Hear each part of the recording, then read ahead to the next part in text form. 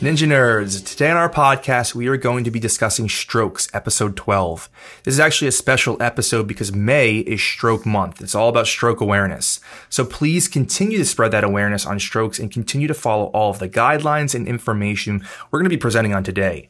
According to the CDC, each year, nearly 800,000 people in the U.S. have a stroke. And this is U.S. data. This isn't even the world. A couple more facts for you. Every 40 seconds, someone in the U.S. has a stroke, and every 3.5 minutes, someone dies of a stroke.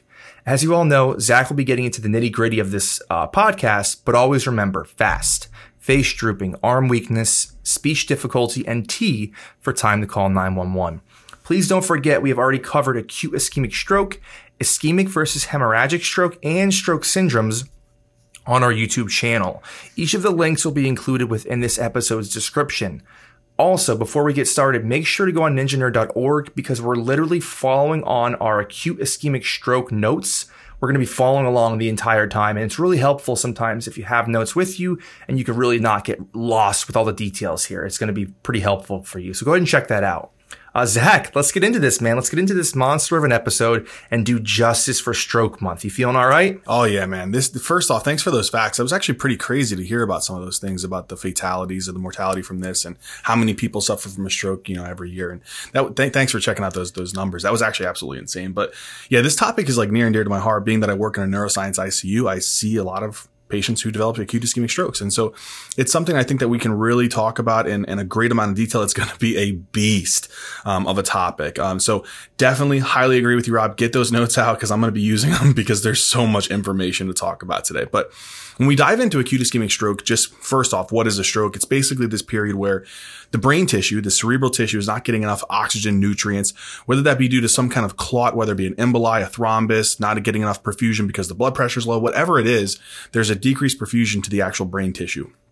Over time, whenever that tissue isn't getting the oxygen, the nutrients that it needs, it develops this period of what's called ischemia. Now, that ischemia is very important because time is brain. The longer that you actually stay in this ischemic period, the longer the time that the tissue starts to struggle to be able to survive. It can then die.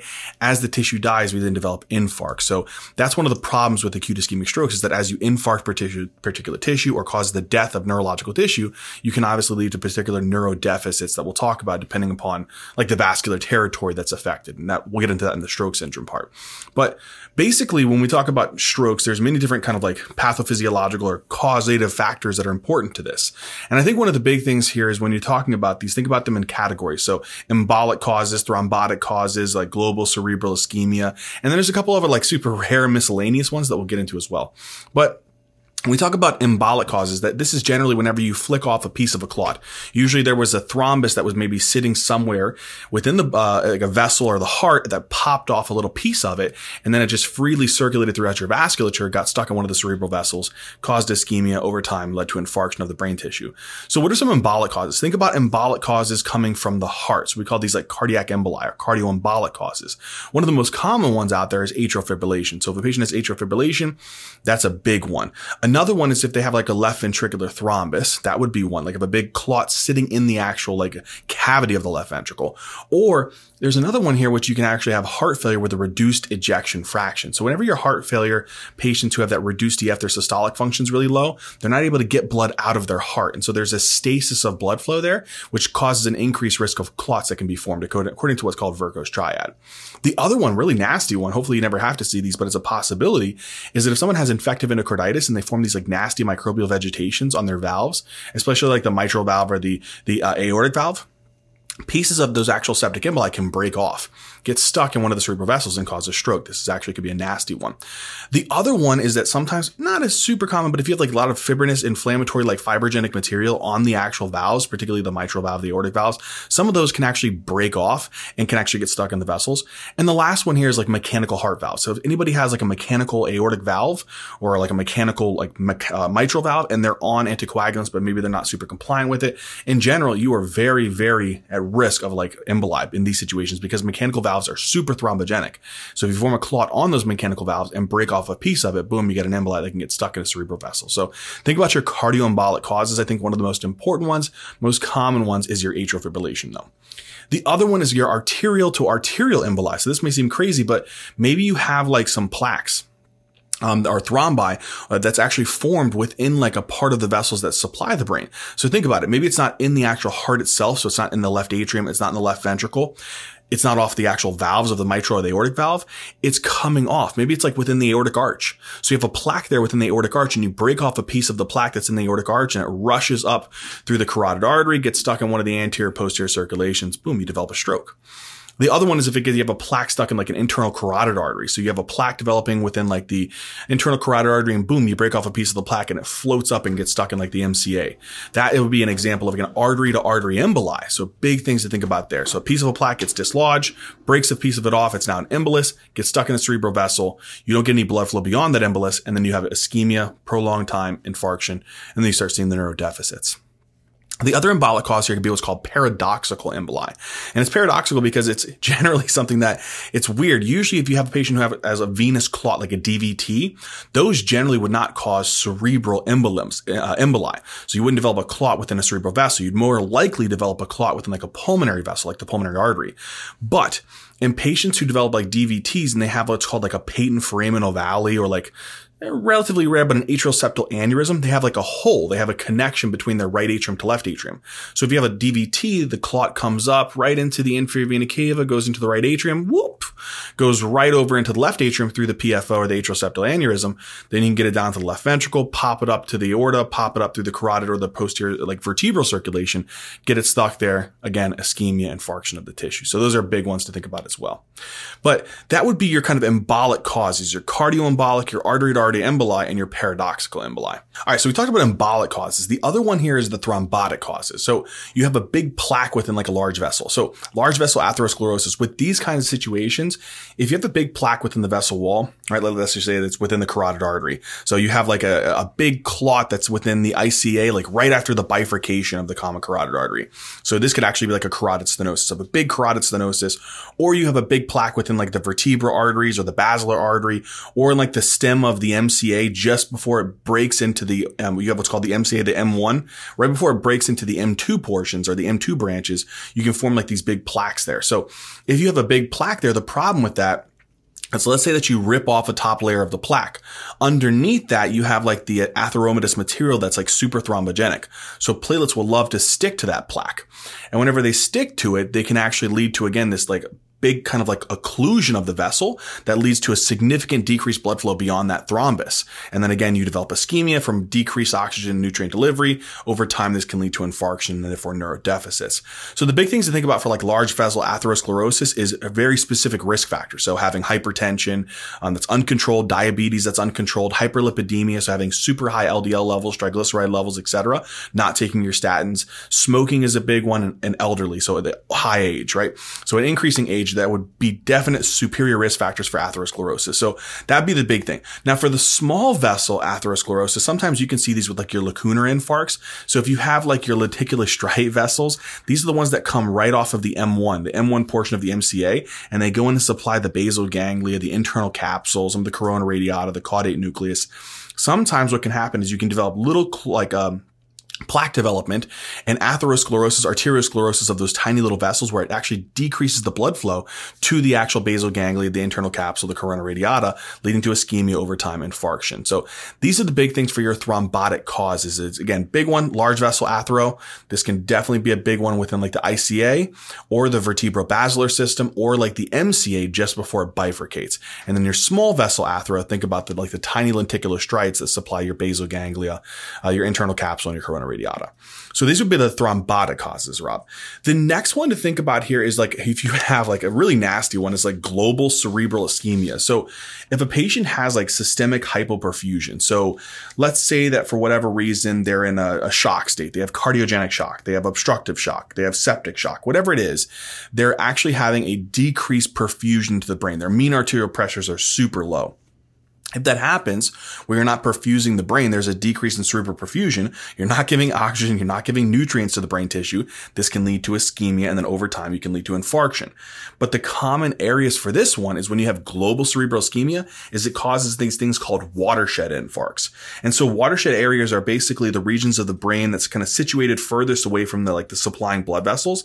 And because of this, they are most susceptible to infarction due to having that low cerebral actual perfusion from very very, very low blood pressure. Oh, another scenario where you can actually see this, Rob, is not just in shock states, is actually whenever somebody has like a really, really bad carotid artery stenosis. And on top of that, they're hypotensive. Like if you have a drop in blood pressure for whatever reason, and on top of that, you have a big, big carotid stenosis. Now you have this already issue here where you have a decrease in oxygen supply because you have a big stenosis that's reducing blood supply to the brain. And on top of that, if they're hypotensive, you even reduce the supply even more that can actually cause this nasty cerebral ischemia. So that's a big one. The other one here, besides like a global cerebral ischemia from hypoperfusion, is if you have like a severe and prolonged like hypoxic event. So if someone went into like a acute respiratory failure, and because of that, they have a decreased oxygen content in the blood due to like some type of like VQ mismatch. They get less oxygen that's actually delivered to the brain despite like having an adequate perfusion. They can again have some infarction, but of those watershed areas. And those are kind of like the distal areas of like the MCA, ACA territory, like kind of where they're close to one another, or like the MCA, PCA territory as well. The last one here is not just like the prolonged hypoxia from like acute respiratory failure, but obviously one of the big ones here is like, cardiopulmonary arrest. Whenever somebody actually like has a cardiac arrest and they have this period of where they're actually having a mixture of kind of like hypoperfusion because the heart's not pumping. And on top of that, they're also super hypoxic because their lungs aren't drawing in any air. This can result in like a very significant infarction and a stroke if not corrected as well. So that would be the big ones there. So we got, again, our embolic causes, we got our thrombotic causes, and then we have the cerebral hypoperfusion. And this particularly, I would remember that these can cause those watershed infarcts. So infarcts right in between the MCA, ACA territory or between like the MCA, PCA territory. Those are generally the common ones. The other causes that are kind of mixed in with this kind of has a couple subgroups, if you will. So you can have a patient who can develop strokes within these arteries, whether it be due to a hypercoagulable state or inflammation of the vessels, like a vasculitis, or an arterial dissection. So whenever you have a patient who has a hypercoagulable state, usually hypercoagulable states more likely cause venous clots. But if you have someone who has like a really like significant, like a thrombophilia, potentially there's a possibility of it, like a factor V Leiden, antithrombin 3 deficiency, a protein CNS deficiency, prothrombin gene mutations. Maybe, I think one of the big ones is like having like an antiphospholipid syndrome, like a catastrophic antiphospholipid syndrome. Out of all of these hypercoagulable states, that would probably be the one that I actually would consider. HIT, heparin-induced thrombocytopenia, that would definitely be another one as well. I would actually lean towards less likely for the other ones that we just mentioned, like the factor V Leiden, antithrombin 3, protein CS deficiency, and prothrombin gene mutation. But I definitely would be on high alert if somebody had, again, antiphospholipid syndrome or HIT. Another one is malignancy. So if patients have a malignancy, they have a hypercoagulable state, and that also can put them at high risk of forming arterial clots. So yeah, with the hypercoagulable states, I would lean more likely, Rob, towards like, again, your antiphospholipid syndrome, especially if it's a catastrophic type, HIT, and malignancies. For the other ones that are within these other causes of this category, we can think about vasculitis. So inflammation of the blood vessel. If we have inflammation of these arteries, sometimes it can cause endothelial cell dysfunction. And that can actually, again, lead to a clot that forms on these vasculitic vessels. But also if your vessels are inflamed, they're a little bit more narrow. And so you can see these in like autoimmune disorders like giant cell, Takayasu's. Sometimes you can see this in infectious lesions. Again, I wouldn't go too far down this road, but like things like tuberculosis and syphilis and varicella zoster virus, or just you have like a primary CNS vasculitis without any underlying cause. But that's the basic concept with these. The other one and the last category here is arterial dissection. So this is actually a relatively common one. So if somebody has a dissection of one of their vessels, the dissection can actually kind of occlude the blood vessel lumen and reduce blood supply to the actual tissue. So that's one big one, is as you kind of have blood that actually rips through the tunica intima and into the tunica media, kind of forming this like little false lumen, the collection of blood can actually bulge into the lumen and narrow it, and that can lead to ischemia and therefore infarction. Rare causes, connective tissue diseases that actually weaken the vessel wall, like Marfan syndrome, Ehlers-Danlos syndrome. More likely, though, is actually going to be some type of trauma. Like, believe it or not, it could be from like going and, coughing. It could be like in a motor vehicle accident. It could be like a chiropractic adjustment. Maybe they dissect like a vertebral artery. There's a lot of those different types of things. Like those are big things to think about. And also sometimes in women, they can have what's called fibromuscular dysplasia. And that's another one that can actually be susceptible to dissections. But those would be all like the pathophysiology, the causes behind someone developing an acute ischemic stroke, Rob. Did I talk too long? Not at all, Zach. You're doing a great job. This is stroke month. You got to do this justice, and you're doing a great job. We're going to move on now, guys. We're going to go into if you're following along with the notes, we're on acute ischemic stroke, page 2. I'm at the top of page 2. We're going to move into stroke syndromes and the symptoms by the vascular territory. So we're really going to figure out each different type of stroke syndrome and how they clinically present and really differentiating them so you can understand that. So Zach, go ahead and take it away. Yes. When we talk about stroke syndromes, we have like what's called the anterior circulation strokes. And this would be pretty much accounting for like your ICA, your ACA, your MCA. And then you have your posterior circulation strokes. And so we'll get into those. It's like your PCA, your vertebrals, your basilars. And so those are the big ones. But let's start off with the anterior circulation strokes. So when we talk about these, the big one, the big mamma jamma, the primary one that actually is the fearful one is the MCA territory stroke. And it's more commonly the one that you'll see. So the MCA supplies a good chunk of the brain. It supplies like the lateral portions of the frontal, the parietal lobes. It supplies like the superior aspect of the temporal lobe. And even supplies the basal ganglia. So when we talk about this one, if you hit this one, if you occlude the actual blood flow to the MCA territory, you can really knock out a lot of brain tissue and cause a lot of neurological deficits. So what are the things that we got to be thinking about? So one of the things that can happen is there's like two divisions of the MCA as it kind of branches out after the Sylvian fissure. So these are kind of where you're getting to what's called your M3 and M4 branches. So the M3 and M4 branches, you have what's called a superior division of the MCA and then a inferior division of the MCA. The superior division of the MCA is what pretty much supplies like the primary motor cortex, your primary somatosensory cortex, your frontal eye fields, and your Broca's area. So if you knock that out, what are the things that you have? So primary motor cortex controls movement, but to the contralateral side. So if you knock that out, you have contralateral weakness. And usually that affects more of like your upper extremities, your upper limbs, your face, and even more of the upper part of the body trunk as well. The other thing is if you hit the primary somatosensory cortex, you're going to lose sensations to the contralateral side of the body. So you'll lose like potentially pain and touch sensations on the contralateral side of the body. And again, more so of the upper limbs, the face, and again, the upper part of the body trunk. The other thing is if you hit the frontal eye fields, that controls your eye deviation, your movements, your saccadic eye movements. And if you hit the actual frontal eye fields, it actually causes the eye deviation to move or deviate to the side of the actual stroke territory. For example, if you stroked out your left MCA territory, the eyes would deviate to the left. If you stroked out your right MCA territory, they would deviate to the right. So they have ipsilateral gaze deviation. And if you hit the Broca's area is what's basically allowing for us with the production of speech. And so in these patients, they have really a significant difficult time trying to be able to express what they want to. So they can develop something called expressive aphasia. So they can understand what you're telling them. They can comprehend a lot of the things that you're trying to tell them, but they just have a hard time being able to put that out in the world and speak that out. And so this is a really important type of thing that you can see. Generally, if you hit this territory, it's more commonly within a left MCA territory because usually the Broca's area is more likely on the left side. That's the dominant side. The other thing is if you actually have, again, knock out the MCA and you prevent any blood flow going through the inferior portion of the MCA. So now you knock out the inferior division area. What does that supply? The inferior division of the MCA, right after it bifurcates out of the Sylvian fissure, it goes and supplies these things called the Wernicke's area. And again, this would be more likely on the dominant side, guys. So that's important, left side generally. So you'd see this more in the left MCA. Just like Broca's, you see that more in the left MCA, unlikely in a right MCA. But with these, if you hit Wernicke's area, this would actually cause something called receptive aphasia. So receptive aphasia is they can speak. They're fluent with their speech, but they have no comprehension. And that's a really significant thing. So they have a difficulty in being able to comprehend what you're trying to tell them. And that can also lead to a difficulty in them being able to repeat particular like speeches or phrases that you ask them to do. And so that's another one. So we call this more of a receptive type of aphasia. The other thing you can do is you can hit these things called the optic radiation. So these are basically the fibers that are coming from your actual like optic chiasma after it kind of branches off the optic chiasma. It's supposed to go to the actual occipital lobe where vision is kind of like potentially becomes more conscious awareness and perception starts to occur. In this situation, if you hit those optic radiations, you're knocking out those visual fields. And usually it's the contralateral visual field. So let's say, for example, you have a left MCA stroke and you knock out the optic radiations on the left side, you're going to lose your actual fields, your eye fields on the right side. So in this case, on your right eye, you would lose more of like the lateral visual field. And then on the left eye, you would lose more of like your nasal visual field. And so that would be like that contralateral homonymous hemianopia that you would see in these patients.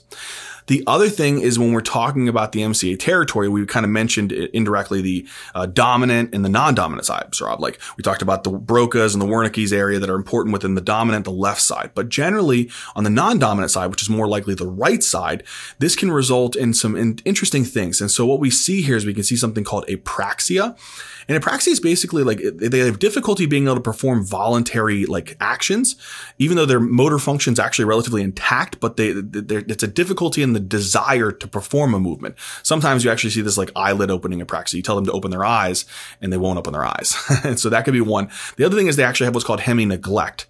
And this is an important cortical sign that you can see in these patients where they have a kind of an unawareness, if you will, of maybe specific like visual things. Like for example, if you stroke out the right MCA territory, they might not like neglect a lot of the visual like information on the left side of their body. So they might not even recognize that someone's standing to the actual on the side of them on their left side. Or somatic sensations, like you actually are touching both of their legs, the right and the left leg at the same time and saying, hey, which side am I touching? And they'll only say, oh, you're only touching the right side because they're completely neglecting like the left side of their body. And so that's something that you can see with these MCA territory stroke is you can see apraxia and hemi-neglect, usually if it's more likely on the non-dominant side, that right side. The next thing here as we talk about the anterior cerebral artery. So the anterior cerebral artery, or the ACA, supplies like the medial portions of your frontal lobe, your parietal lobes. There is something called the recurrent artery of Hübner, and that actually kind of gives off parts that actually go to the basal ganglia and the internal capsule as well. But whenever somebody actually infarcts the anterior cerebral artery, so they block off the blood flow to the anterior cerebral artery, one of the things that you can see here is that they can actually hit that primary motor cortex, more of that medial portion. And so because of that, if you knock out the primary motor cortex, obviously what are you going to see? You're going to see contralateral weakness. And so this would be more particularly because it hits that medial portion of the motor homunculus. It's going to affect the lower extremities way more than it would the upper extremities. So they'll have contralateral weakness of their lower limbs more than they would of their upper limbs in their face. I remember the motor homunculus. That guy gives me like nightmares. It's so weird looking, man. But yeah, that's the thing. I would actually go ahead and potentially take a look at that. But again, that medial portion, that's when you got like the freaky look to it where you got like the legs. And then, again, on that lateral portion, you'll see more of like the upper limbs and the face and stuff like that. But freaky, but it is helpful. Yeah, it is actually kind of helpful. But the next thing here is we talk about the primary motor cortex, you're hitting that medial portion. Same thing for the primary somatosensory portion, or that cortex, you're hitting the medial portion. So you get contralateral sensory loss as well. Again, of the lower limbs more than the upper limbs. The other thing you can hit there is something called the paracentral lobule. And this kind of plays a role within a little bit of our actual like urinary function and fecal function. So sometimes you can actually develop like urinary incontinence, fecal incontinence in these situations. And the other big one, that's an unfortunate one here with the ACA territory, is there's a lot of executive function that occurs here. So you can actually have a lot of hitting of the prefrontal cortex and your anterior cingulate cortex. And so this can lead to things like abulia. So abulia is like a decreased like motivation to be able to perform certain types of tasks like speaking or following any kind of command. They can also even have what's called akinetic mutism. And this is a pretty significant one, especially if you hit bilateral ACA. So if you knock out both of the ACAs, so you can have what's called akinetic mutism, and you can hit both of your frontal lobes, and they have like a severe decreased motivation to want to perform any kind of task. And sometimes they don't even have like any response to like pain. And so that's a big one as well. Sometimes they can even kind of appear like catatonic. The other thing that you can hit here is what's called the anterior and superior aspect of the frontal lobe. And there's this thing that can happen with this one called transcortical motor aphasia. And this one's kind of like Broca's aphasia, except that they actually have an intact ability to repeat phrases. So in other words, their fluency is not intact. Their speech fluency is not intact. Their comprehension is intact. But they actually have the ability to repeat particular phrases that you ask them to. And so that's one of the interesting things about this transcortical motor aphasia. But that would be, again, very specific to the ACA territory strokes. All right. So when we talk about the ICA territory stroke, one of the big things for this one is the ICA is it's a huge vessel. It supplies the MCA, the ACA. So when you think about this one, if somebody actually developed like a clot, right, like a big fat thrombus, or they develop an embolus within their ICA, they're not going to get blood flow to their MCA and their ACA. So they can actually develop like an MCA and ACA territory infarct. So that's a pretty massive type of stroke. So think about everything we talked about, the MCA and the ACA, they can develop a lot of those. The other thing, in about maybe 5% of the patients with an ICA infarct, like territory infarct, they can actually hit their PCA territory. PCA is a part of your posterior circulation stroke, but if you have what's called a fetal PCA variant, sometimes some of the actual like emboli can actually float into the PCA territory as well and hit that PCA territory stroke. So that's another big one. The other thing with the ICA is it actually gives off some blood vessels that go to the retina. And if you actually have, again, a clot within the ICA, you actually may blood flow to the retina may actually be impaired. And this can cause something called amaurosis fugax. And that's basically a transient ipsilateral, like monocular vision loss that can actually be permanent if not treated quickly. So, Zach, you had an ICA stroke in practice, did you not? Yeah, I had a patient who had a large ICA dissection, and they ended up actually stroking out a large territory, pretty much MCA and ACA territory stroke. So yeah, it was an unfortunate one. Yeah. But not the fetal variant though? No, they did not have a fetal PCA variant, so we didn't actually see that PCA territory stroke, but we saw a very large MCA, ACA territory stroke. It was a very, very big one. Which is still like very significant. Oh yeah, they usually when they hit that much and they end up having that much of an infarct, they have so much cerebral edema that you actually have to do like a hemicraniectomy. So. But yeah, we'll talk about that next too. But yeah, that's one big thing with this territory stroke. It's a very scary one. The other thing is a lenticulostriate artery. So we talked about this a little bit with the MCA territory. This actually can kind of fit as a subgroup within the MCA territory stroke. So we call these like lacunar strokes, or like you have like these stroke syndromes that kind of fit within this lacunar stroke territory. And this is really right off the M1. You have those lenticulostriate arteries, and they supply pretty much your internal capsule, your basal ganglia, a lot of your caudate nucleus things as well. And so what happens is if you develop like a little clot or you develop like a lot of atherosclerosis of those vessels, you can actually reduce the blood flow to the actual basal ganglia and the internal capsule. And these can lead to these things called lacunar stroke syndromes.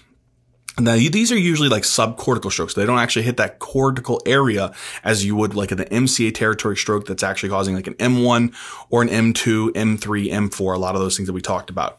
But with these, you actually have different types of lacunar stroke syndrome. So it's actually relatively important to remember these. You can have what's called a pure motor stroke, and that's where you have like contralateral weakness of the entire side of the body. You can have a sensory motor stroke, and that would actually be if you have contralateral weakness of the whole side or contralateral sensory loss or paresthesias of an entire side.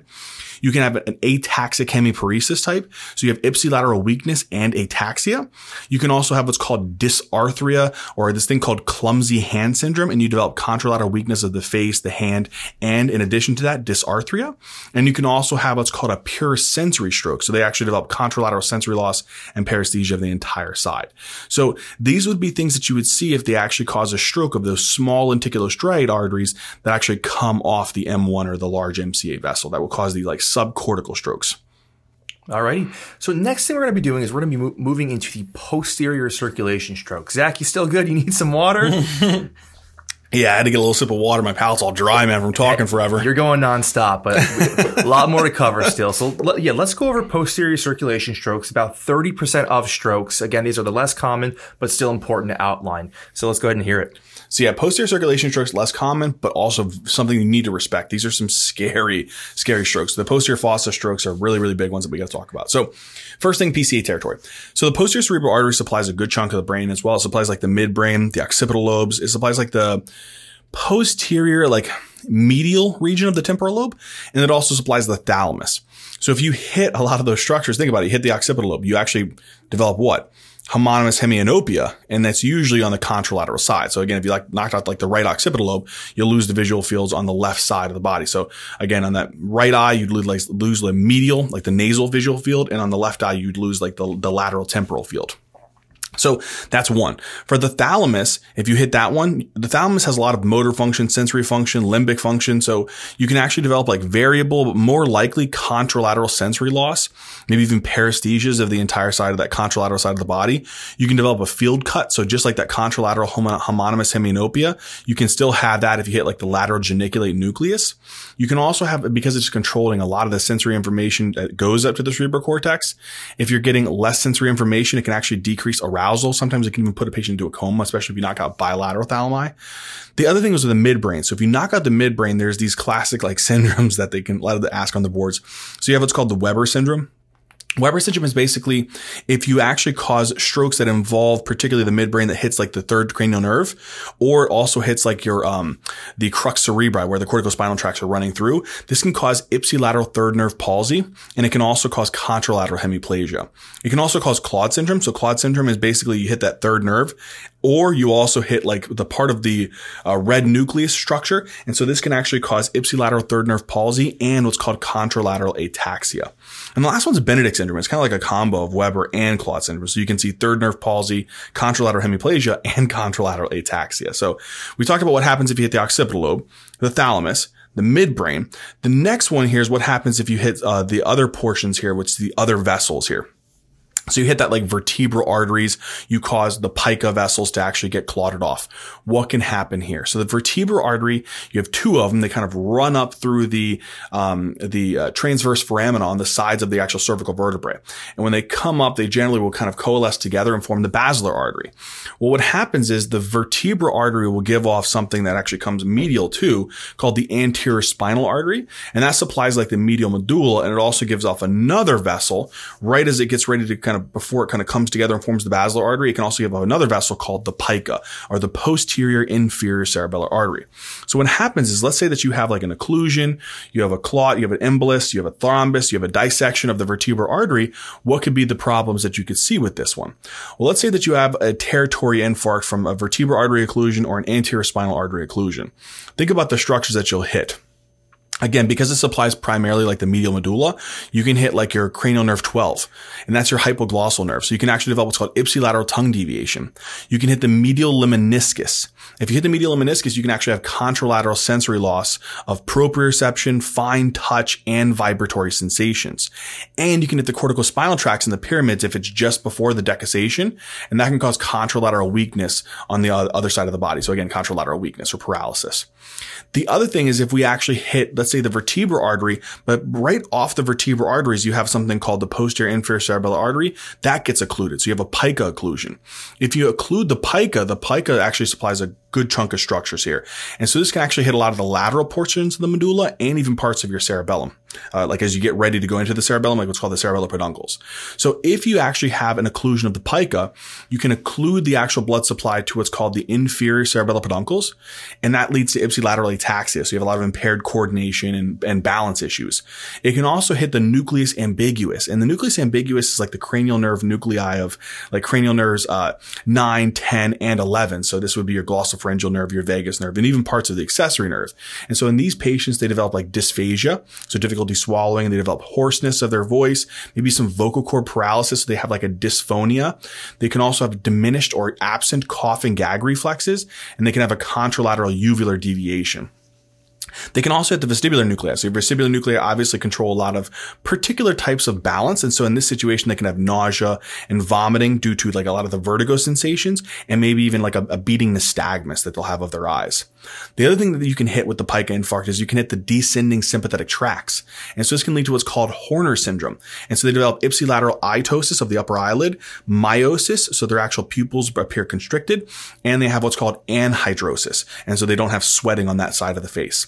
So that's another thing. The other thing you can hit is, if you're not hitting enough here, Rob, is the spinal trigeminal nucleus. And so this controls a lot of the actual sensory information as well of the face. And so they can develop ipsilateral loss of sensations to the face, particularly like pain and temperature. And you can also hit the spinal thalamic tracts, and that can lead to contralateral sensory loss, again, of pain and temperature sensations. So again, we talked about the PCA territory strokes, which again hits that occipital lobe, thalamus, midbrain, and even parts like the medial posterior portion of the temporal lobe. We talked about the vertebral arteries. Again, vertebral arteries, big structure here. If you actually have one of the branches that comes off of it that gets hit, anterior spinal artery, what can happen if you cause the vertebral anterior spinal artery territory infarct? Again, we hit that medial medulla. And then if you cause the vertebral artery and the branch that comes off of it that called the pica, and that actually causes an occlusion, what do you hit there? You hit like the lateral portion of the medulla and even parts of the cerebellar peduncles. Now, we move on to the monster, the scary vessel that you don't want to get occluded. And this is the basilar artery. And then the other one that's associated with it that comes off of it called the anterior inferior cerebellar artery. So the basilar artery would give off a couple branches. It can give off these like paramedian branches that supplies like the medial portion of your pons. It also can give off something at the top right around the level of the midbrain called the superior cerebellar artery. And it can also give something called the anterior inferior cerebellar artery that supplies like the lateral portion of the pons, and even going towards the area of the cerebellum. Now, imagine that you actually have an occlusion of like the paramedian vessels off the basilar artery. What could you potentially see with this? So if you occlude those puppies, you can actually potentially see damage to the abducens nucleus. So the abducens nucleus is basically controlling particularly like eye movements. And so in this situation, you can have ipsilateral loss of eye abduction or abduction, moving the eye away. So it actually kind of deviates, or you actually have a medial gaze deviation in this situation. You can also hit something called the medial longitudinal fasciculus. And the medial longitudinal fasciculus is a structure that connects like your cranial nerve 3, 4, and 6. And so you have impaired like coordinated eye movements. And so this can lead to what's called internuclear ophthalmoplasia. The other thing is you can hit what's called, and this is the rough one too, the paramedium pontine reticular formation. And this controls a lot of your eye deviation as well. And when you actually hit this, you have a loss of ipsilateral gaze. So then the eyes actually deviate to the contralateral side. The other thing is you can hit what's called the medial lemniscus. So the medial lemniscus is an important structure that controls a lot of your proprioceptive sensation. And so in these patients, they lose a contralateral loss of fine touch, proprioception, and even vibratory sensation. The other thing you can hit is the corticospinal tracts. And the corticospinal tracts, again, those are going to control motor movement. So you develop contralateral weakness because this is usually before like the pyramids, before they decussate. The other thing is if you actually infarct the territories that are supplied by the anterior inferior cerebellar artery that comes off the basilar. So if you hit those, what else could you actually see? Well, you can actually see damage to the middle cerebellar peduncles. And this is kind of like the lateral portion of like your pons. And so for this, you would actually see ipsilateral ataxia. So you'd have a loss of coordination and balance. You'd hit their vestibular nucleus. So you can see vertigo, nausea, vomiting, a beating nystagmus. You would also hit their cochlear nucleus. So they may have decreased hearing. They may have like a ringing sensation like tinnitus. You can hit their descending sympathetic tracts, Horner syndrome. So again, you're going to see that ptosis, anhidrosis, meiosis. You can hit cranial nerve 5, the trigeminal nucleus. So they lose ipsilateral loss of sensation to the face, and they lose the ipsilateral corneal reflex and ipsilateral mastication muscle weakness. So the chewing muscles are weak. The other thing you can hit is the spinal thalamic tracts. So you have a loss of pain and temperature on the contralateral side. And cranial nerve 7, the facial nucleus can get hit. And with that situation, you can have ipsilateral facial weakness, but it's usually the lower part in comparison to any other areas of the face. So it's usually the lower part of that facial nucleus that gets hit. I can't recommend enough, guys. Follow along with the notes because this is getting heavy. This is getting heavy, and I'm thankful that I have notes to follow along with.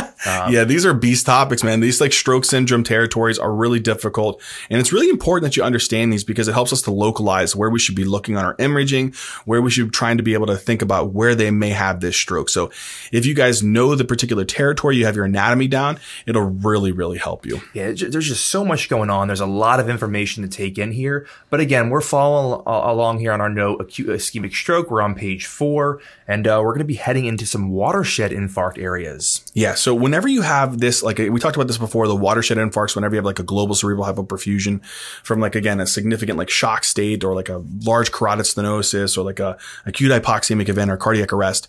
In these situations, you have the regions of the brain that again are situated like farthest away from the like supplying blood vessels. So that means in those hyperperfusion states, those territories that are actually farthest away from the supplying blood vessels, that tissue of the brain is going to get hit super hard.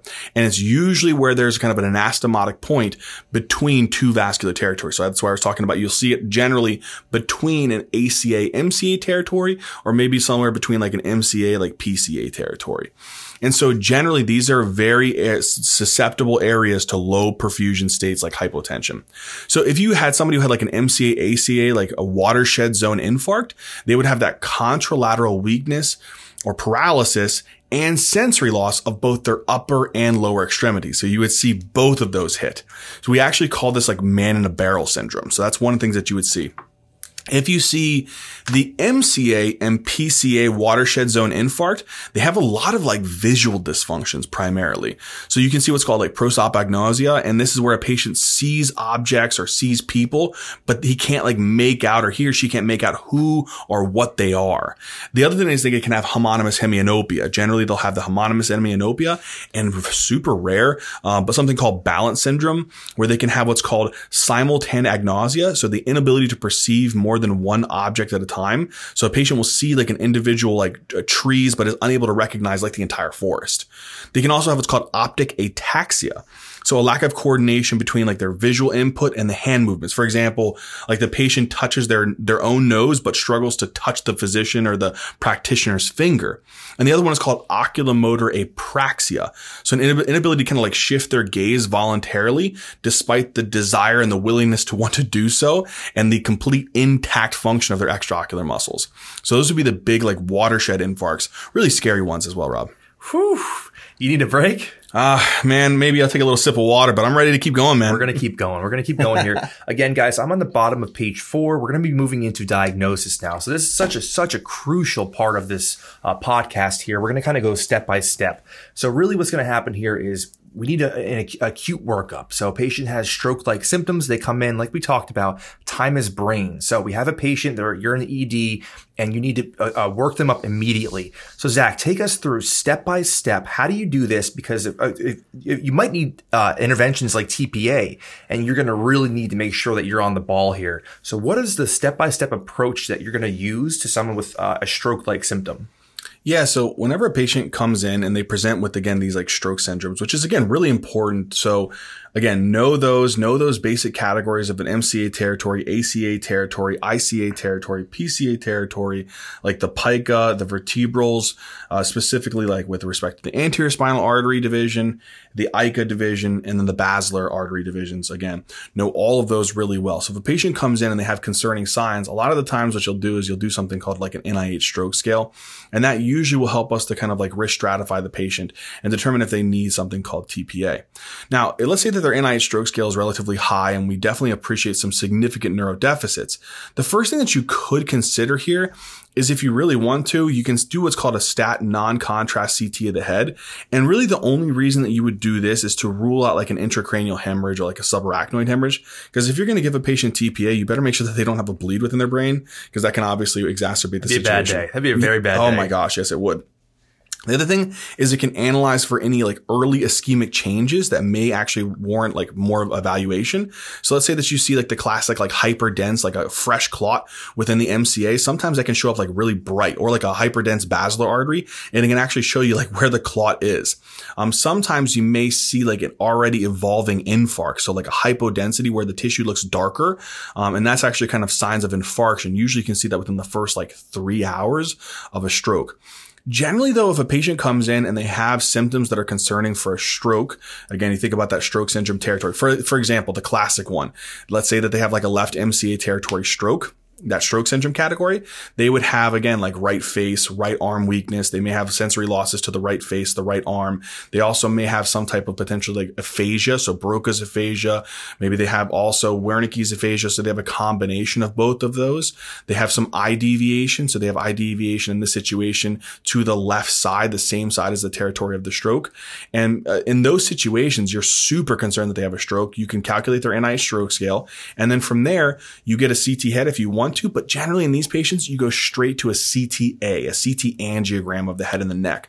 One of the reasons why that's nice is because when you get a CTA, it generally gives you the dry scan. So it'll give you the non-contrast image of the CT of the head first. And so generally you kind of get those combined within the CTA.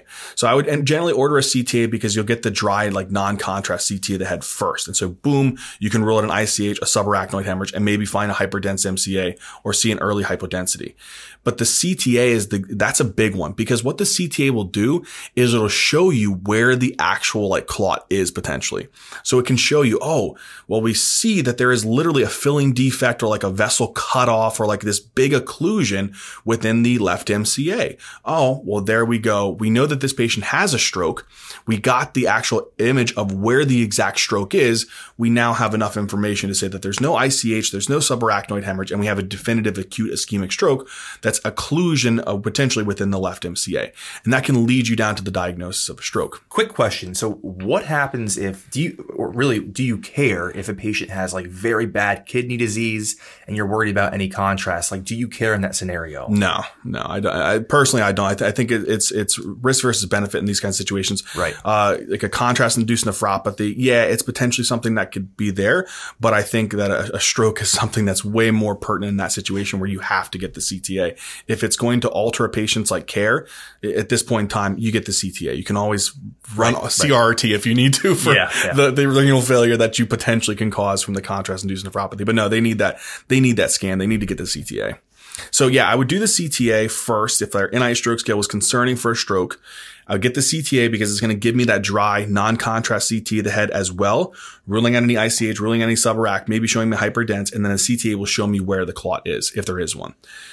The next thing that you can do if you want to continue down like the basic workup is you could order a ECG while they're there in the actual ED. Sometimes that's nice because it actually may tell you the potential cause. Like if a patient has AFib and it's not in their history, oh, well, they have a new onset AFib or aflutter. Maybe that's the potential cause. Or do they have an acute MI or some type of arrhythmia? So a 12-lead ECG would be a good thing to get as a baseline study.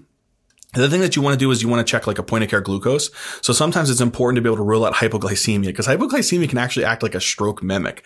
But that's an important thing to make sure. Don't forget to order a point of care glucose. Okay. So check that they have hypoglycemia. If they do, it could be the potential cause. Don't actually necessarily not go and get a CTA, get that CTA. But again, if they have hypoglycemia, that sometimes remember that they can actually cause like a mimic of what actually is not necessarily a stroke.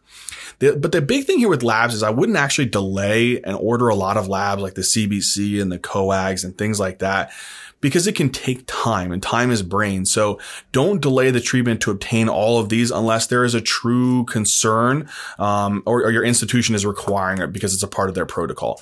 But generally, if you wanted to get a CBC, you can do that to make sure that they don't have like any severe anemia suggestive of like bleeding, which would be a contraindication to giving TPA. Or like if they have a severe like thrombocytopenia, like less than 100,000, that could potentially be a reason to maybe consider being cautious about giving TPA.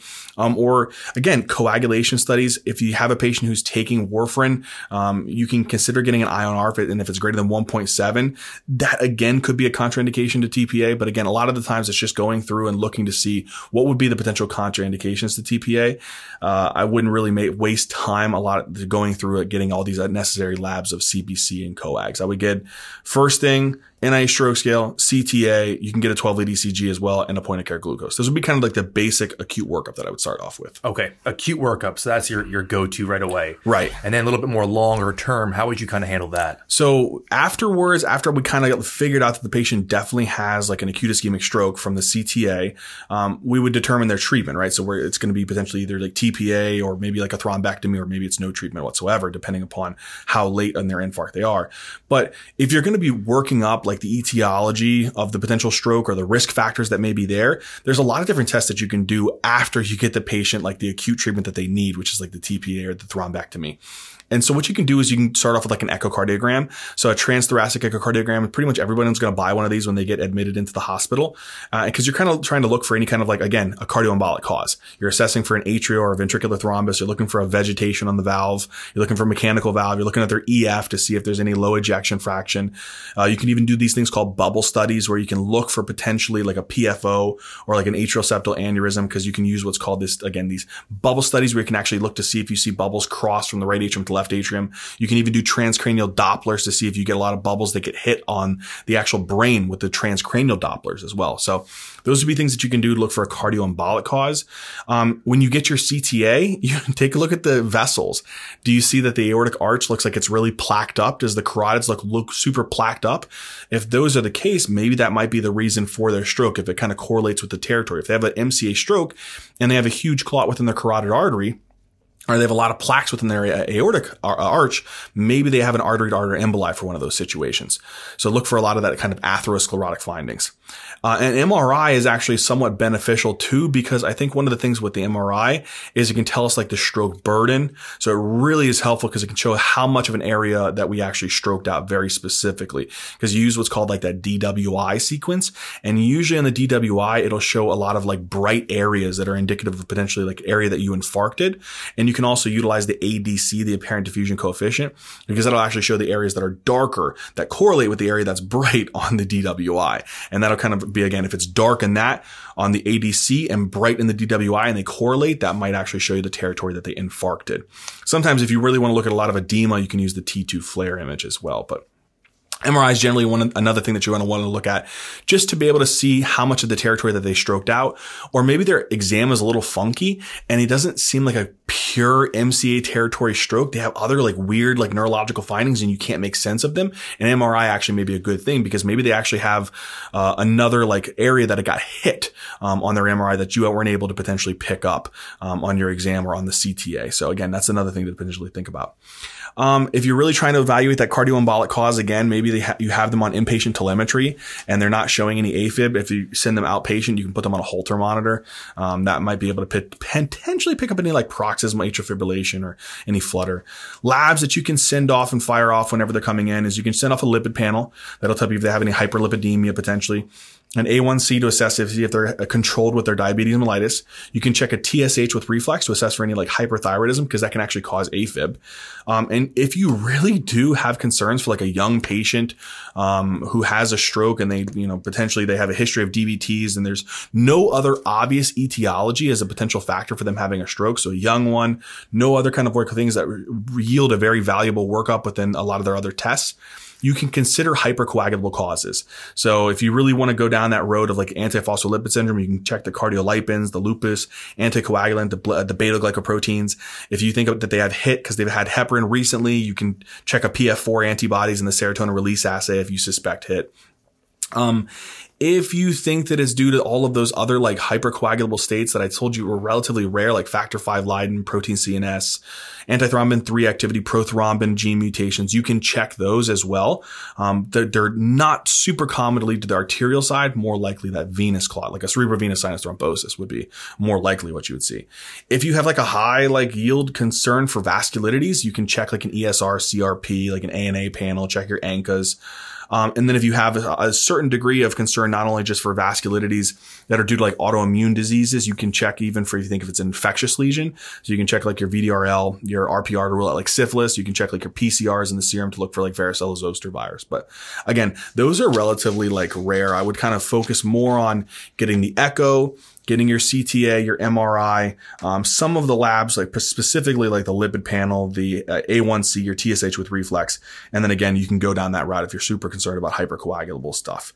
But that would be the things that I would start off with. The other thing that's really important here is, again, you need to know that NIH stroke scale. So I said that whenever a patient comes in, that's the first thing that you should do if you have concern for a stroke. So it's a really interesting scale, and it usually has helped us to determine like stroke severity and more particularly like predict outcomes that these patients may have from the actual stroke. So there's like 11 categories that you have with this one. The score ranges from anywhere from like 0 to 42. There's no like strict cutoff for like IVTPA, but there's some research that suggests that if you do it, try to potentially have an NIH stroke scale of greater than 4, but I have seen patients get this when they have a stroke scale of like 2. But I wouldn't really waste your time memorizing these. If you actually have to use this or a lot of other like toolkits, like there's a neuro toolkit, you can use like the MD Calc. But generally like utilize that when you're assessing a patient that you think has an acute ischemic stroke based upon their neurodeficits. All right. So let's briefly rewind here because we had a lot of that more long-term workup, which is also important. But I want to go back to that situation where we're in our acute workup.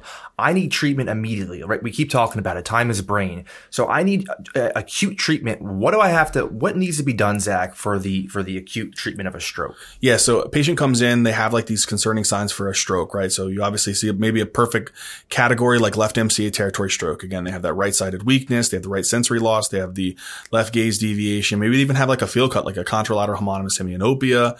Again, some type of aphasia. It's a perfect situation. You calculate their NIH stroke scale. It's like, 25 or whatever. Let's just say it's something terrible like that. You go ahead, you check that point of care glucose right before they go over to get a CTA. They have normal glucose. If you want to, you can fire off a couple other labs in the meantime, but big thing is to get the CTA.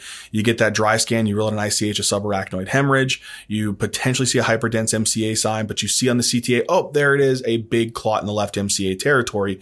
I'm good from there. Now that I've actually completely gone through that, I'll actually try to go through and get a big history from my patient quickly. Hey, to make sure that I don't have any contraindications to giving TPA. Yeah. So I'll go through, I'll make sure that they don't have a brain bleed. I'll make sure that they haven't had any kind of like recent like trauma or surgeries, or they haven't taken their anticoagulants or antiplatelets recently. Something that would be a barrier to me giving TPA, that they would be at high risk of bleeding. I'll make sure that I go through my checklist to make sure that I ruled out any contraindication to giving TPA. Once I've done that, I've confirmed the actual clot within a vessel, again, on the CTA. I see that they have that. I see that they have no bleed. They have no contraindications to TPA. I'll give them TPA. And so when you give TPA, TPA is a really interesting kind of molecule because it's a tissue plasminogen activator. So it increases like plasmin formation. And plasmin's an enzyme that actually breaks down fibrin. And so you lead to this increased like fibrin degradation from the clot and hopefully help to dissolve or break down the clot. And again, straightforward indications, they have an acute neurological deficit. In this case, if it's left MCA territory, they're going to have a lot of those right-sided signs, left eye deviation, et cetera, that we talked about. You also, really important here, last known well usually needs to be within at least 3 hours. Less than 3 hours, they're last known well.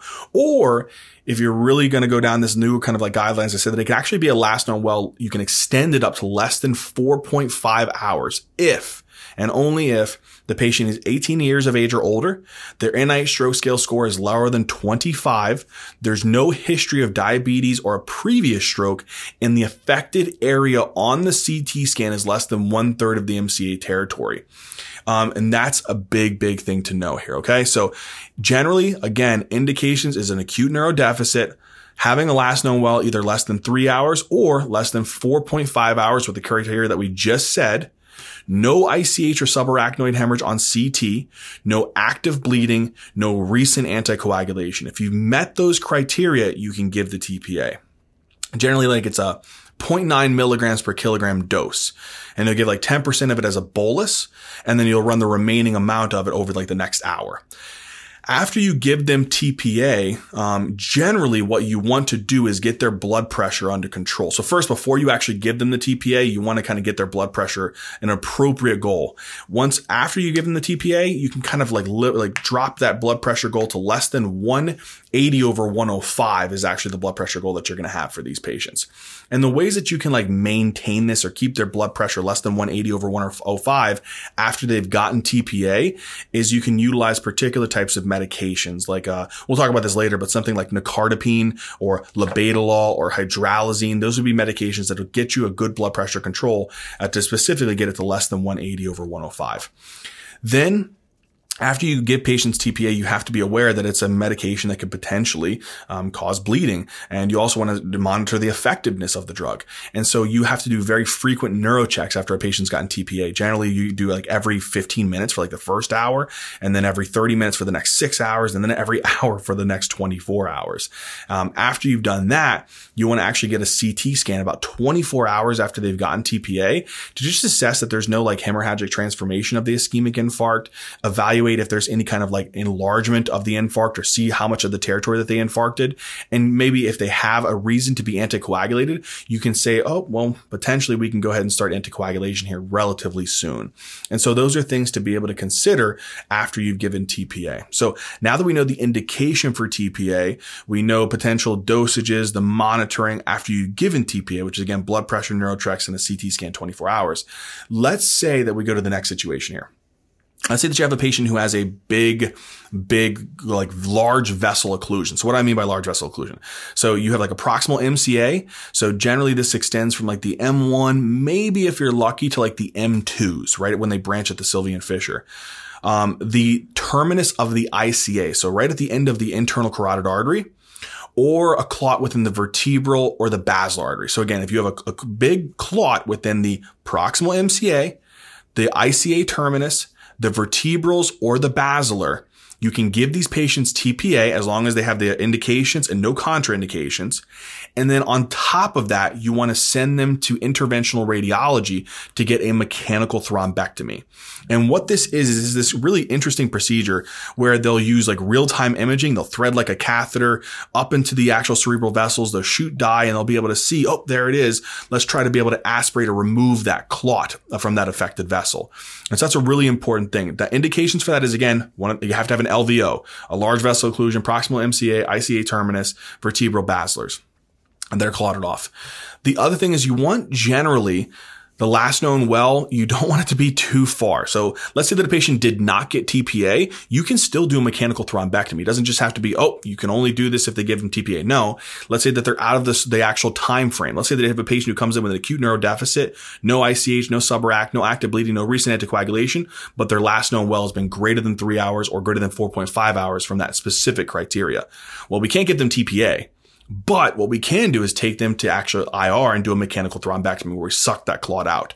We just prefer that their last known well for that be no greater than, generally we like it to be preferred within that 6 to 24 hour range, but the earlier the better. And the ways that we can potentially determine that is you can use the CT scan that they got and calculate something called an aspect score. And that kind of determines the areas that are already maybe showing signs of hypodensities or showing areas that are already starting to potentially infarct. And generally, if the score is greater than 6, that they may benefit from the procedure. Or you can also use like a CT perfusion or an MR perfusion to show areas that are actually having what's called a penumbra, like a salvageable penumbra. So an area around the infarct that we can actually still save. And so those patients would benefit from getting a mechanical thrombectomy. So those would be potential indications for that, Rob. So again, I'd say the acute treatment, you have to give them TPA as long as they have, again, the indications for it. Acute neurodeficit, last known well that's within the time frame that we talked about. No ICH, no subarachnoid hemorrhage, or any bleeding on the CT scan, no active bleeding, no recent anticoagulation. The other thing is if, for whatever reason, they have an LVO, if they have a last known well that's within 6 to 24 hours, and if they have a salvageable penumbra, it doesn't matter whether or not, or they did get TPA, you can also send them to get a mechanical thrombectomy where they actually remove the clot from the affected vessel. Does that make sense, Rob? Perfect sense, man. You done crushed it again. So there's our acute treatment. We got that acute workup, the acute treatment. Beautiful. But what about now a little bit more of treatment for prevention? So, not even having to do an acute treatment. Let's prevent it. So what things can we do, Zach, to prevent any stroke? Yeah. So generally after these patients have gotten like the TPA, they've gotten mechanical thrombectomy, they'll generally be monitored in like a neuro ICU or some type of, intensive care unit of some form. After they've kind of gone through this, one of the big things that we have to assess is based upon the cause, like what was the actual reason for them developing a stroke, we should determine their long-term treatment that will prevent them from either developing another stroke. And so ways that we can do that first and foremost is anticoagulation. So we need to know, do we give them anticoagulants? Do we put them on something like warfarin? Do we put them on something like a DOAC, like a Pixaban or a rivaroxaban? Do we put them on a heparin drip right now until we can get them outpatient to switch over to, bridge them to a warfarin or a DOAC? For long-term control. And so whenever you're considering anticoagulation, you have to think about what's the reasons. Well, generally it would be because a patient has atrial fibrillation and now they develop a stroke, or they have a left ventricular or left atrial thrombus, now they developed a stroke, or they have a mechanical heart valve and they weren't anticoagulated for it, or they have CHF with a reduced ejection fraction where their EF is like 10% and it's in the pooper. Or they have or they can have like a cerebrovenous sinus thrombosis. And that's actually an interesting topic. We'll talk about that in another lecture, maybe, or another podcast, but these can actually develop what's called venous infarcts. And in those patients, they would actually definitely require anticoagulation. And then sometimes if you have like a hypercoagulable disorder, like one of those like situations like malignancy or catastrophic antiphospholipid syndrome or HIT or something of that nature. So those would be the indications. Now, again, generally in these patients, we can start off with like a heparin drip, or you can do something like Lovenox as kind of like a bridge to warfarin or like a DOAC long term, just because heparin's like really easy to titrate whenever you're in a hospital. But warfarin is generally like going to be one of those that after you kind of titrate them to get them within a therapeutic range with heparin, you switch them over to a long term one like warfarin or like a DOAC, like a Pixaban, rivaroxaban. Warfarin's generally superior to DOACs when it comes to like patient having like a mechanical valve, or they have like AFib secondary to like mitral stenosis, you should start them on warfarin.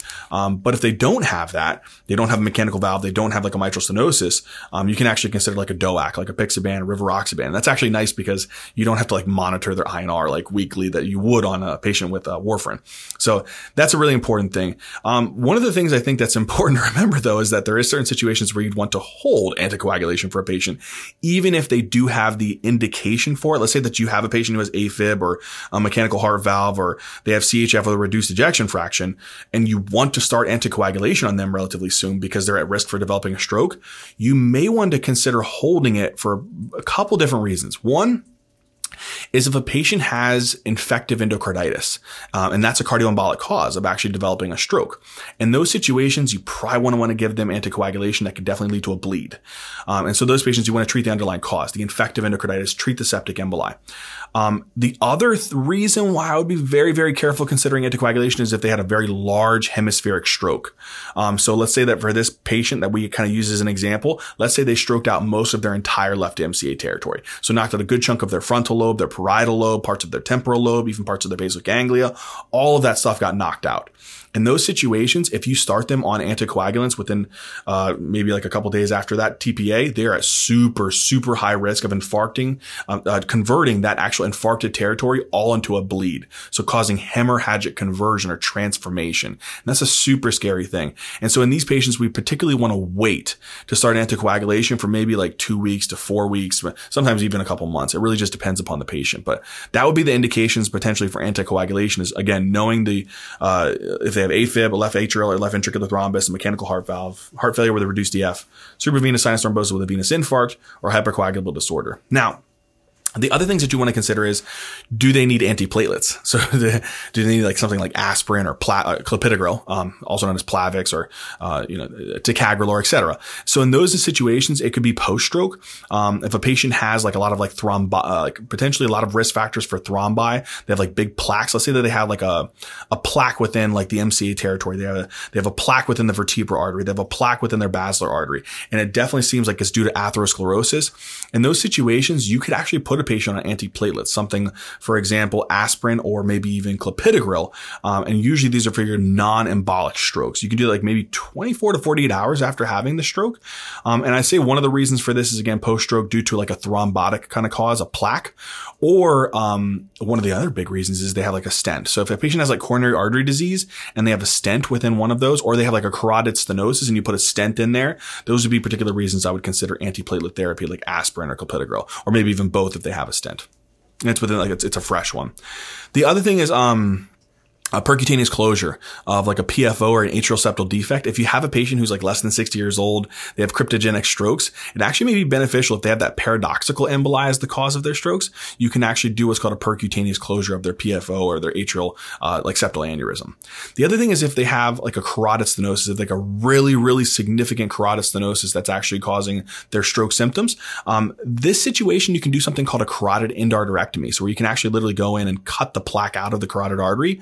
The indications I'd say for this one is if they're like having a symptomatic carotid stenosis and their stenosis is like greater than 70%. Sometimes you can do it if they have carotid stenosis less than 70%, but they're symptomatic. And if they're an older male, they may actually be a benefit to doing the carotid endarterectomy. So that'd be one reason is you're trying to revascularize the carotids with a carotid endarterectomy. Or if maybe the patient is at super high risk of developing periprocedural complications from doing a carotid endarterectomy, you can do a stent into that. But again, they'll require aspirin and Plavix for about a year, and then you can switch them over to something like aspirin has it on its own or Plavix on its own. But those are the two options to be able to revascularize the carotids: is a carotid endarterectomy, high risk procedure though, and our carotid artery stent, which will be better, less periprocedural complications. All right. The other thing is just modifying a lot of their risk factors. So if they have hypertension, it's trying to be able to get them on antihypertensives and optimize that to a blood pressure goal of like less than 130/80. If they have diabetes, it's trying to have a better way of managing their diabetes. So trying to be able to give them insulin, anti-diabetic medications, optimizing their diet to get that A1C less than 7%. If it's due to hyperlipidemia, they have like an LDL that's like through the roof, like Rob here. Try to aim for a lower LDL. I'm working on it. It's a work in progress. That's right. That's right. But if we're trying to be able to do that, give them something like a statin, and then dietary changes, exercise to be able to get that LDL to an appropriate level. And also if they smoking cessation. And again, if there's like obesity as a factor, weight loss is going to be key here. So those would be a lot of the things that we can use to try to be able to prevent future strokes, Rob. All right. So let's transition into complications. We're almost there, Ninja Nerds. We have a little bit left to go, but you're almost at the finish line. This has been a monster of a topic. Zach, why did you pick this one again? Oh man, it's stroke month. It's baby. stroke month. You're right. It's stroke month. Yeah, we got to do something that's, definitely make awareness to this. This is a very serious disease, and it can cause a lot of like problems for these patients. And so it's definitely important to be able to be aware of this disease, to be aware of ways that you can potentially prevent this disease, and being able to be aware of how to recognize this and treat it effectively so that you can reduce a lot of the complications and negative side effects and devastating effects that you can see from this disease. Yeah, I couldn't agree more. I mean, it's just, even for the layperson or the clinician, I mean, it doesn't matter. You can always brush up on it. It's a super, super important topic. So let's go into complications, Zach. Let's talk a little bit briefly about what can happen. And I'm sure you've had this happen to you in practice. And let's just have a quick little discussion on that now.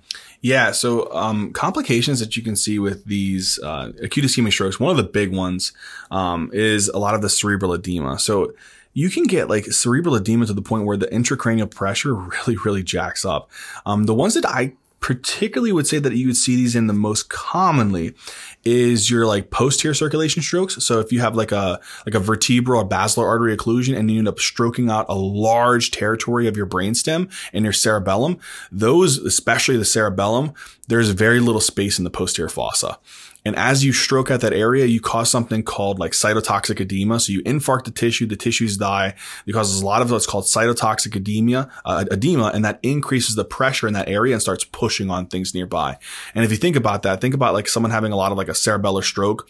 You're compressing on the brainstem. And if you compress on the brainstem, you can definitely lead to a decreased level of arousal. The patient can then herniate. So there's a lot of very, very scary problems with those strokes, like the posterior circulation strokes. So that's one thing. The other one is if they have a very large, like MCA territory stroke.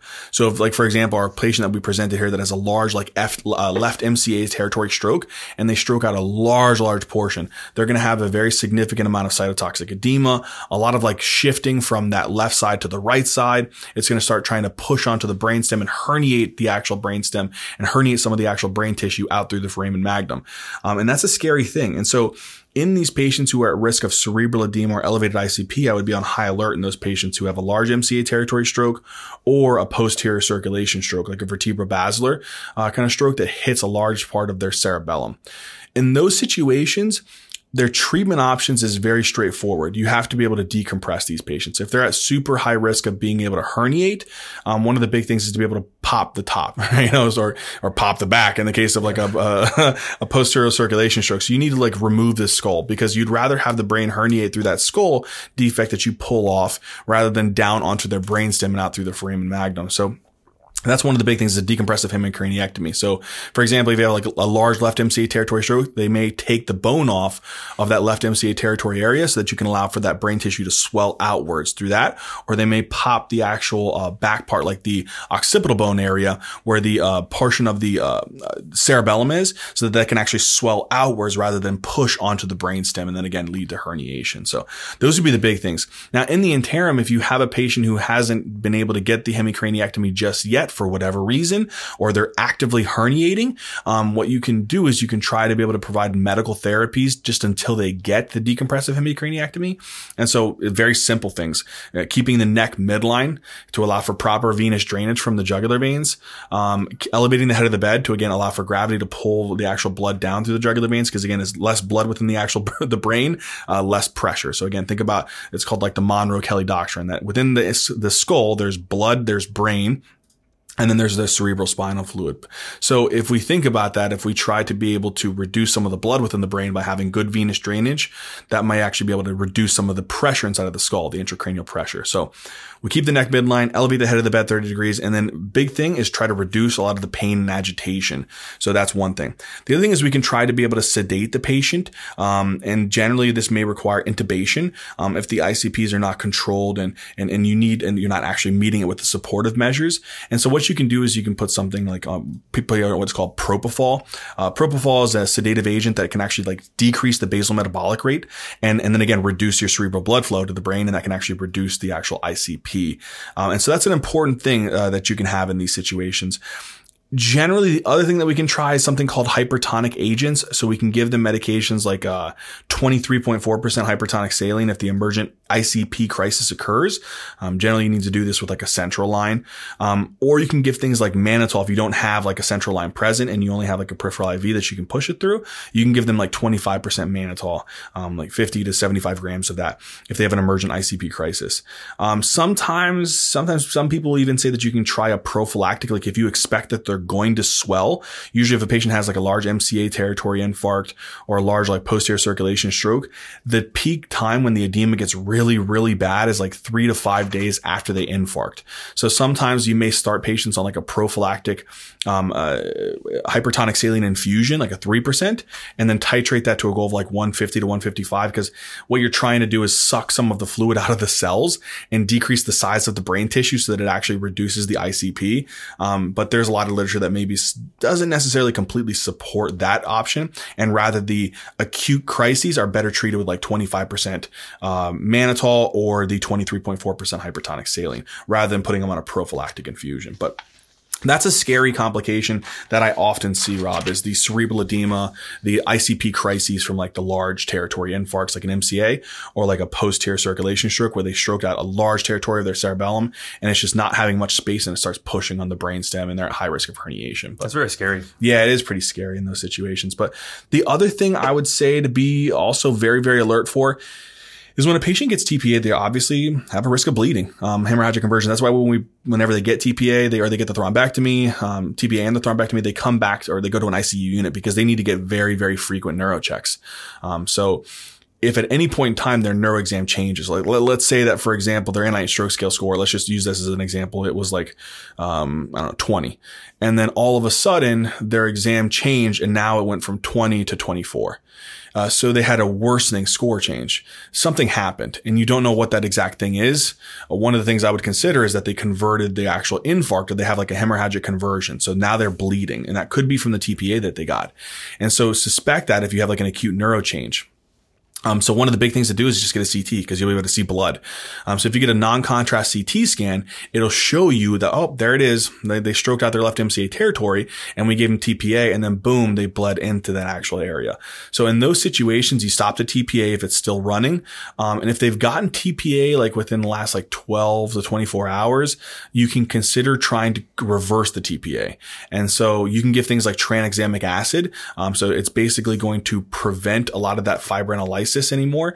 And then sometimes if you don't have access to TXA, you can consider things like cryoprecipitate, which is basically fibrinogen. So you're trying to be able to give them fibrinogen because they're breaking down fibrinogen. And sometimes platelets, if they're actually consuming a lot of their platelets, can be utilized. But TXA is kind of the first line. Sometimes other institutions will say cryoprecipitate plus platelets, but that'd be for the hemorrhagic conversion. I'd be very scared about that one if I see like an acute neuro change. The other thing is like angioedema. This one's not super common. I haven't actually seen it. Some of the actual team members that I work with, I said that they have seen this. So sometimes what happens is you can actually give somebody TPA and they can actually develop like very severe angioedema, like a super insane allergic reaction where they develop swelling of their lips. But more scary is the larynx. And they can actually have a massive amount of laryngeal edema where they have like this stridor. So they're having difficulty being able to bring air in because their larynx is so swollen they can't bring air in. And so they'll start actually developing like a severe stridor and hypoxia and respiratory distress. And it's due to the TPA.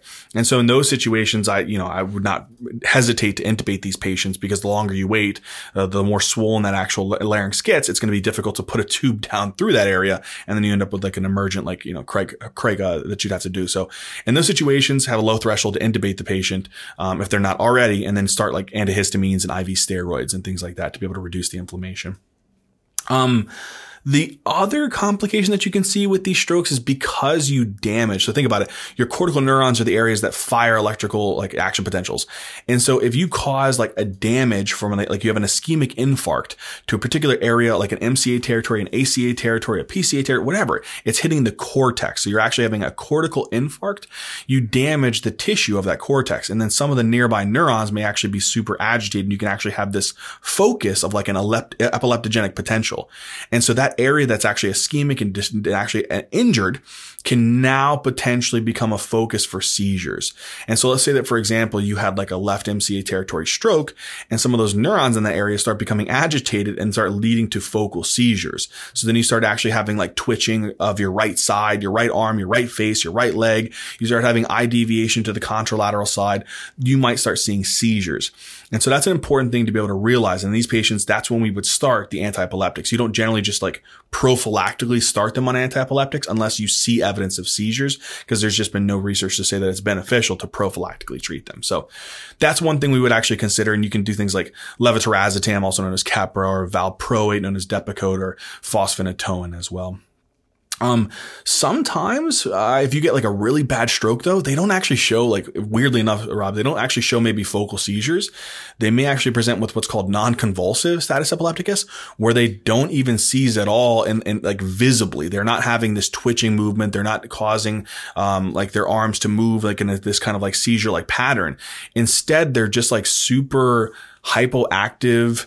They're not really kind of like trying to communicate. They're not really following commands. They just look super out of it, and it doesn't correlate with what their stroke should be.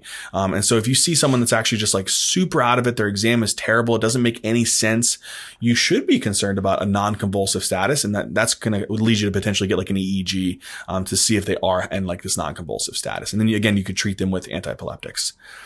I think the other thing that's important to think about with these patients who develop strokes is they can develop with these large territory strokes, especially the MCA territories or the posterior circulation strokes that controls a lot of the cortical bulbar fibers, the things that control your actual like swallowing mechanisms, your deglutition. These patients can have very significant dysphagia. So difficulty in being able to swallow. They can also maybe have difficulty in being able to clear secretions. So if they have this dysphagia and they have alterations in their ability to control food or fluids accidentally or improperly going down the larynx into the trachea, into the lungs, forming a big old area of food that now can lead to a massive amount of inflammation and infection, they're at high risk of kind of what's called aspiration pneumonia. And so usually we try to be able to weed this out when a patient comes into an ICU and they're a little bit more stable. We can actually do like these speech evaluations to make sure to see, does this patient actually have the proper intact ability to eat or drink particular fluids, or are we going to hold off on that and they might require a feeding tube for a little bit of time until they start to improve. And so that's something that we may want to do to be able to prevent them from aspirating. And if they do, sometimes if they have aspiration, generally you try not to treat these patients with antibiotics empirically until they start showing concerning signs like hypoxia, consolidations or opacifications in their chest x-ray, and high white counts and respiratory distress and things like that. Then maybe you'll start antibiotics and sputum cultures and to try to be able to narrow those antibiotics down. But that's some of the other things and complications that you can see with these patients. But other supportive measures should also be done. Again, good glycemic control as well, good blood pressure control, everything that we talked about before to be able to prevent a lot of the issues that we can see with a patient developing a stroke, the complications of a stroke. And again, I think this is a really, really scary, very important disease that we have to be able to talk about, really know, be able to recognize, be able to treat. And I think if we can, I think that we're going to become really good clinicians with this. And so I hope that you guys enjoyed this. I think it's a good kind of thing to throw out there during Stroke Month. So I couldn't agree more. Really, really important topic. It's a monster of a topic, but there's a good reason for it because there's a lot of things going on. It was funny. I actually, when we started this, it's like, oh, we're just doing the ischemic stroke. I'm like, no, why can't we do it all? Let's do ischemic. Let's do hemorrhagic. And he goes, do you want to be here for 5 hours? Yeah, that's what's going to happen. That's what's going to happen. Yeah. We'll have to keep another podcast for like intracerebral hemorrhage. That's going to be a whole nother day. But it'll be a lot of fun regardless. And, we're going to make sure to hit each topic here. So again, May is Stroke Month. I hope you all enjoyed that one. Again, we're using the notes here. We followed along with our acute ischemic stroke notes the entire time. If you're struggling at all, you can go back, you can check things out, you can keep reading them over, and you can follow along with us. And that's the whole point of why we're doing this. So we really do hope that it helps you. And again, I think with that, Zach, any closing thoughts? No, man, there's no way I'm going to be able to recap all the strokes, but no way. I think one of the big things is to know your stroke syndromes. I think that's a very, very important thing to be able to know. And then again, knowing the indications for acute treatment, what you need to do right away. And then again, knowing those preventative factors and complications that you can see with the patient who has an acute ischemic stroke. But Ninja Nerds, I really hope that you guys enjoyed this topic. I hope that you guys learned learned a lot, and I hope it kind of shed some light onto this disease. And engineers, thank you for always being so awesome, so supportive. And as always, until next time.